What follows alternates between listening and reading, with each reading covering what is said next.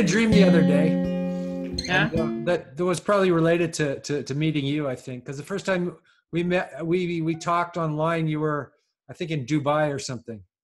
Yeah. And in my dream, I was in a place like that, and there was this huge tsunami wave in the distance, and there were all of these people being, taken by this wave. And Yeah. I was with my family, and we were further away, and the dream was that we had to go up into the tower to save ourselves. So we had to go That's really vertical. digital. This is very fraud. This is digital. Digital is a tsunami. Yeah. It's gonna hit us. Yeah, that's and what I thought. I did think of that. vertical societies like Dubai, Singapore, because of the skyscrapers, will deal a lot better with it. They'll be the winners. The city-states like Singapore and Dubai are really the wealthiest places on the planet today. And that's where the netocrats, the new superior elite of the world, are moving. They're moving away from these nation states with territorial expansion ambitions. We should stop being obsessed about Israel and the West Bank and all that, because Israel was just the last nation state. And finally, the original nation of Israel got their nation state, and they perfected it. That's exactly why Zionism is the ultimate form of nationalism. But in reality, I celebrate the Palestinians for being the first cosmopolitans. And where did the Palestinians live? In Dubai, right? Mm-hmm. The irony is that the Israelis are the last nationalists and the Palestinians are the first cosmopolitans. And becoming cosmopolitan is the future.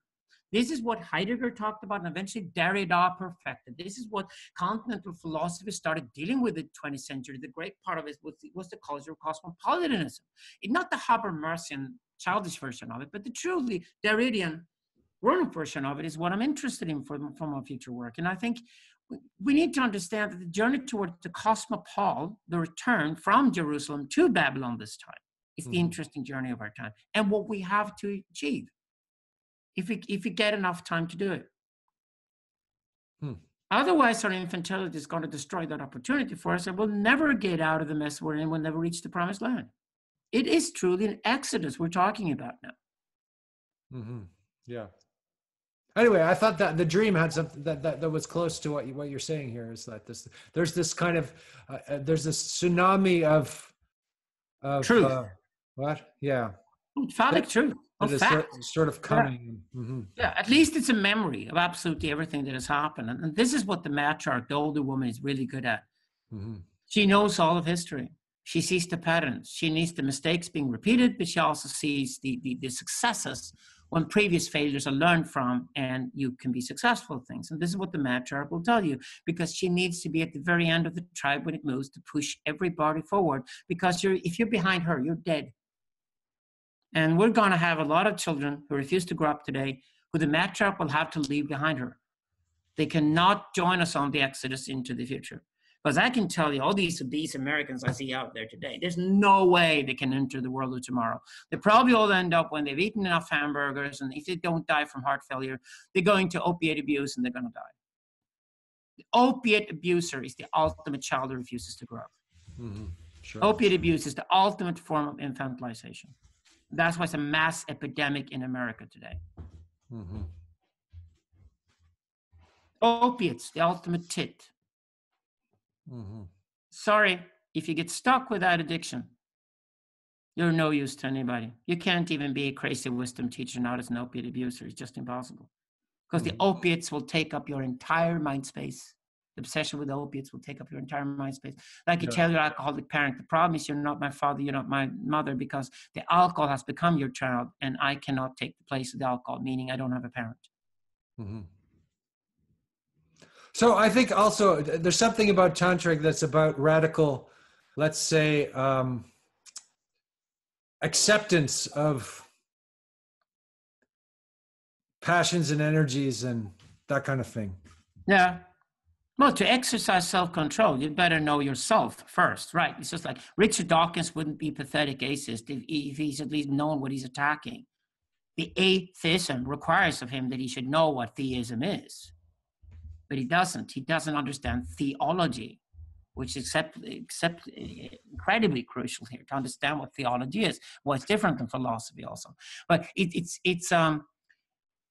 to understand your own drive, to understand your own desire, which you do through psychoanalysis, To understand drive and desire, I would even say with Söderqvist that we actually have 4 different categories here, which are called, there's instinct and there's drive and there's desire and there's also transcendence. So, but if you focus on the middle 2, the drive and desire, if you get those 2 and you accept the important part of instinct, and then you work your way towards transcendence. So then you can understand the full spectrum of it. Now, if you get the full spectrum of it, you also understand how other human beings are operating, meaning, for example, or your future sexual partners or work partners or anybody else you deal with, the team you got around you, the family you're creating.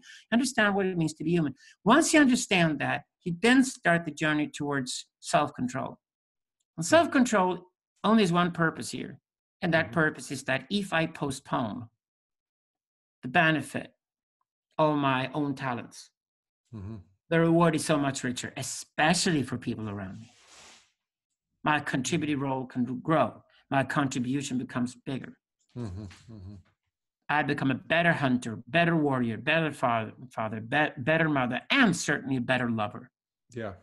If I can contain myself, my drives, and my desires. But to do that, I first have to understand how they work, and then I can work on that.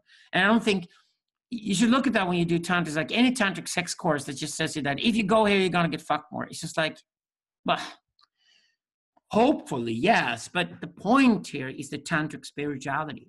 And the tantric spirituality is that will then contain and control your tantric sexuality. And that's when you get the reward. And that reward might mean less sex, but more libido. Because the point here was to maximize the libido and contain the libido and wake up every morning and be libido, being alive. When you go into psychoanalytical work, for example, you discover a certain pathology. You had a trauma or something that happened to you, or pathology, which is a misunderstanding how you function, and you live with it for years. The thing you do is you just basically contain it in your hand and then say, well, we can use it. It can be raw material. Yeah. You can build something from it. Oh, you had a trauma. Great. At least then you're empathetic towards people who go through that kind of trauma. Meaning you could lead or you could teach or you could care for people who have that kind of trauma. That's crazy wisdom. Your entire life is resources. Your entire life everything. Your memories is resources. Yeah.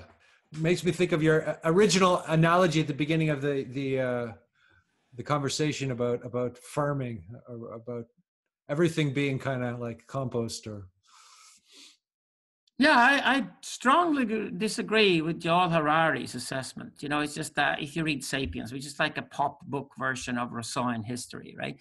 It's that he degrades farming and agriculture and says that we were probably happy before we got it and we were very unhappy afterwards. No. There's no argument for that at all. Life in the original nomadic tribe was incredibly tough. So that's not what we want to return. We just want to understand it because we're still genetically stuck in it. It is the foundational model from which we build the world. We're still these tribal beings because we lived like that for hundreds of thousands of years and we only had civilization for like what, at the most 5,000 years. America still hasn't got it. So to understand that is what we need, and then understand the beauty and what we started. This is Zoroastrianism, fundamental Zoroastrianism, the beauty of containing knowledge outside of the brain and writing it down, and thereby getting wiser, collectively wiser, to be able to create a larger tribe, to go from tribe to clan, from clan to nation, and maybe one day, with the help of the machines, go from nation to globe. So this whole journey is the overall journey of humanity. We'll see if we can take the last step or if this is actually where we fail. History is continuum. We don't know where we're going to end up, whether we will fail at this or not. If we'll fail, we'll fail miserably. If we succeed, it will be awesome. There's no in between. So that starts with the cultivation of the ground. Okay, first we raised cattle. But as soon as we had cattle and we took the manure from the cattle and put it on the ground, we could start to farm. And farming required a larger community. It required way more knowledge and wisdom than we had in the past. Meant that we had to write things down and accumulate knowledge outside of our own brains to pass it on from one generation to the next. That is the biggest revolution that ever happened to us. Digital probably going to be the second biggest one. The printing press is a small revolution in between the two. Okay? So this is the cultivation of the planet that got started in. And I think we need to accomplish that fully, because if we're going to contain a planet with 10 billion people on it, all interconnected with each other, that's going to take so much energy, so much electricity, so much of the resources that have to be recycled and reused and all that, and so much of the sunlight being tamed and all that. For us to be able to do that, we need to cultivate the entire planet.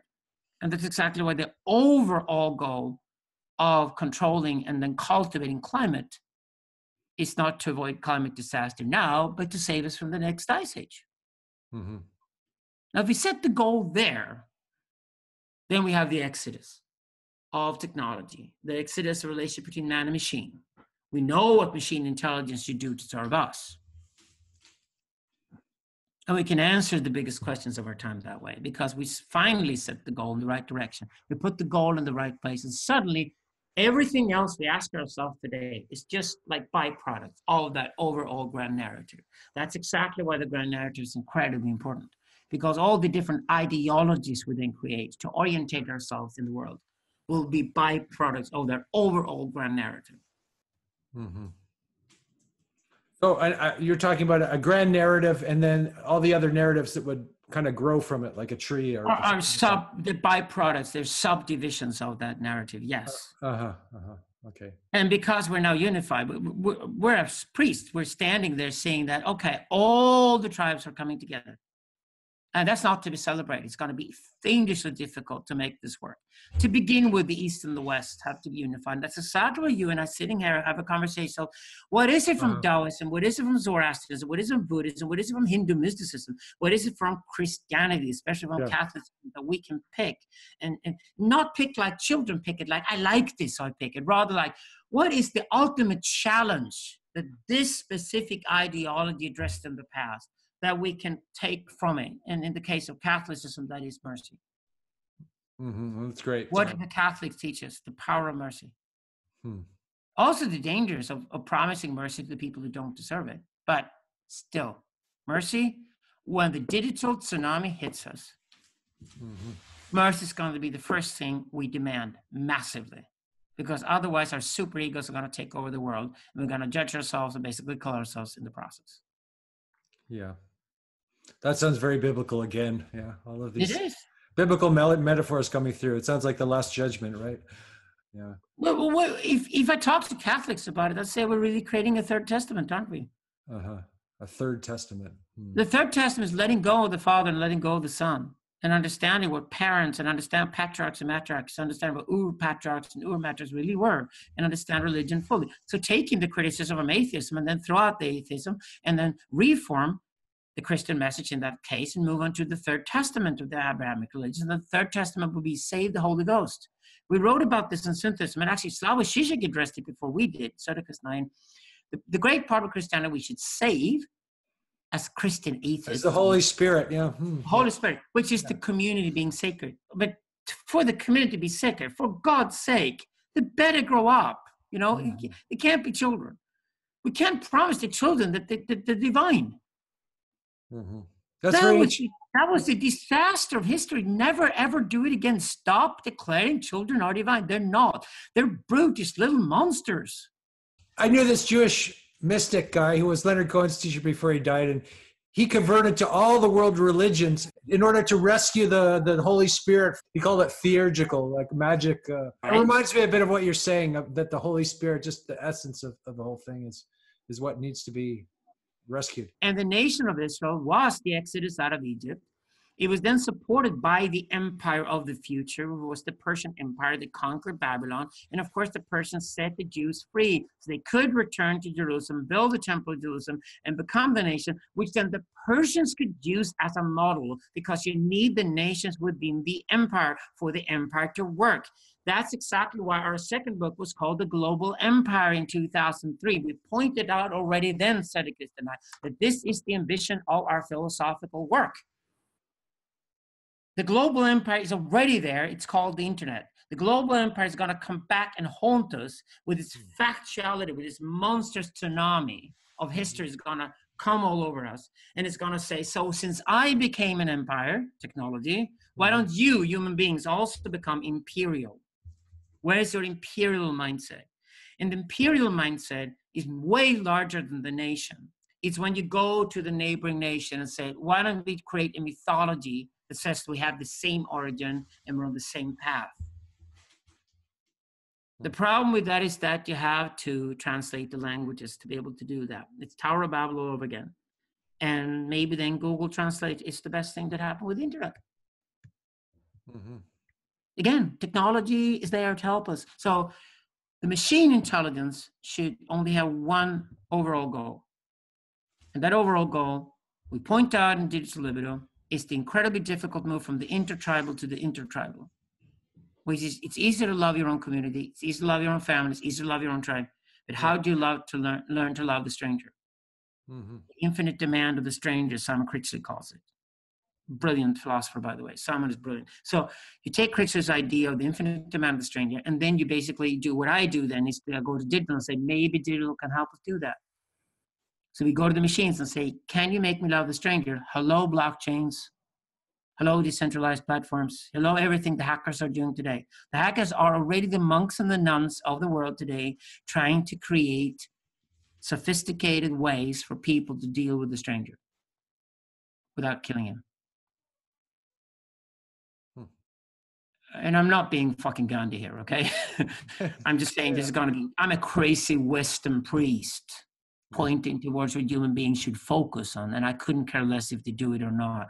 But I'm saying essentially that, okay, if you want to pull this trick off and save human life on this planet, you know, the planet doesn't care about you. Other human beings might. You should certainly care about yourself.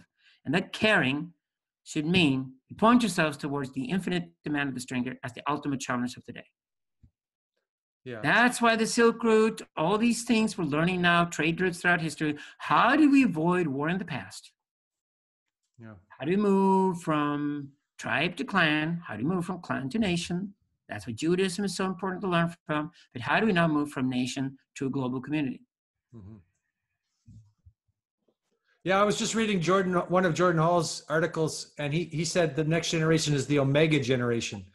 That was his theory. Like either the last generation or like humanity 2.0 or something like that. Either the last generation or the kickoff for the next step, right? And the next step here is the same cycle, the same being born, the same growing up to be an adult one day, and then hopefully be an elderly and wise person, then die happily with a smile on your face, having accomplished your full whole life. It's going to stay like that for a long time. We might live longer in the future. We might strive for survival. Derrida says this very explicitly. He says immortality is a nasty lie, but if you look through immortality, it's actually horrible, but we could live longer. But if you aim for living longer, there must be a point to that, and that is to create more wisdom, more human wisdom.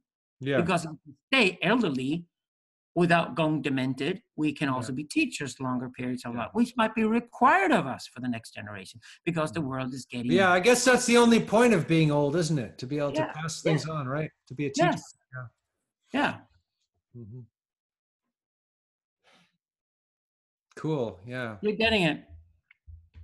Can you and I now, for the third parties that might even have, gone through all this conversation and being part of it, just say that don't look to Andrew Sweeney and Alexander Bard as role models? Oh, I've never felt like a role model to anyone. No, I don't think you and I want to be. We're definitely place to wisdom. Oh, I'm going to stay. Maybe my daughter, my young daughter, but in some ways, but yeah, I live in the gutter. Yeah, I live in the gutter for sure. I'm defending the gutter. The gutter is needed. It's the people coming out of the gutter we should listen to today. As always, when dramatic shifts happen in history and the paradigm shift that we're currently going through, the people in the gutter are the ones that get digital. They're going to get it first before anybody else. Because they're not full of the petit bourgeois narcissism that's dominating the social media platforms today. And it's not going to survive. It has no value. It adds no value. Well, it's empty, yeah. It's totally empty. It's totally empty, yeah. It's going to be gruesome for these kids to discover that. It is empty. So you're like 58 years old. How do you maintain such a tsunami-like energy within yourself? How about Tantra? Tantra, Tantra, How back to about Tantra. Tantra? That Back was the to whole Tantra. point, right? That was the whole point. Yeah, Yeah. that was No, just. I don't need I'm Viagra. embarrassed by my question. Actually, it sounds too cheesy and journalistic somehow. But anyway, That's the answer. It's a very simple, very straightforward answer. Yeah, I'm crazy wisdom, if anything. Well, I don't know about the wisdom, certainly crazy, but crazy human. But no, but yeah, actually, I thought I don't think you're that crazy.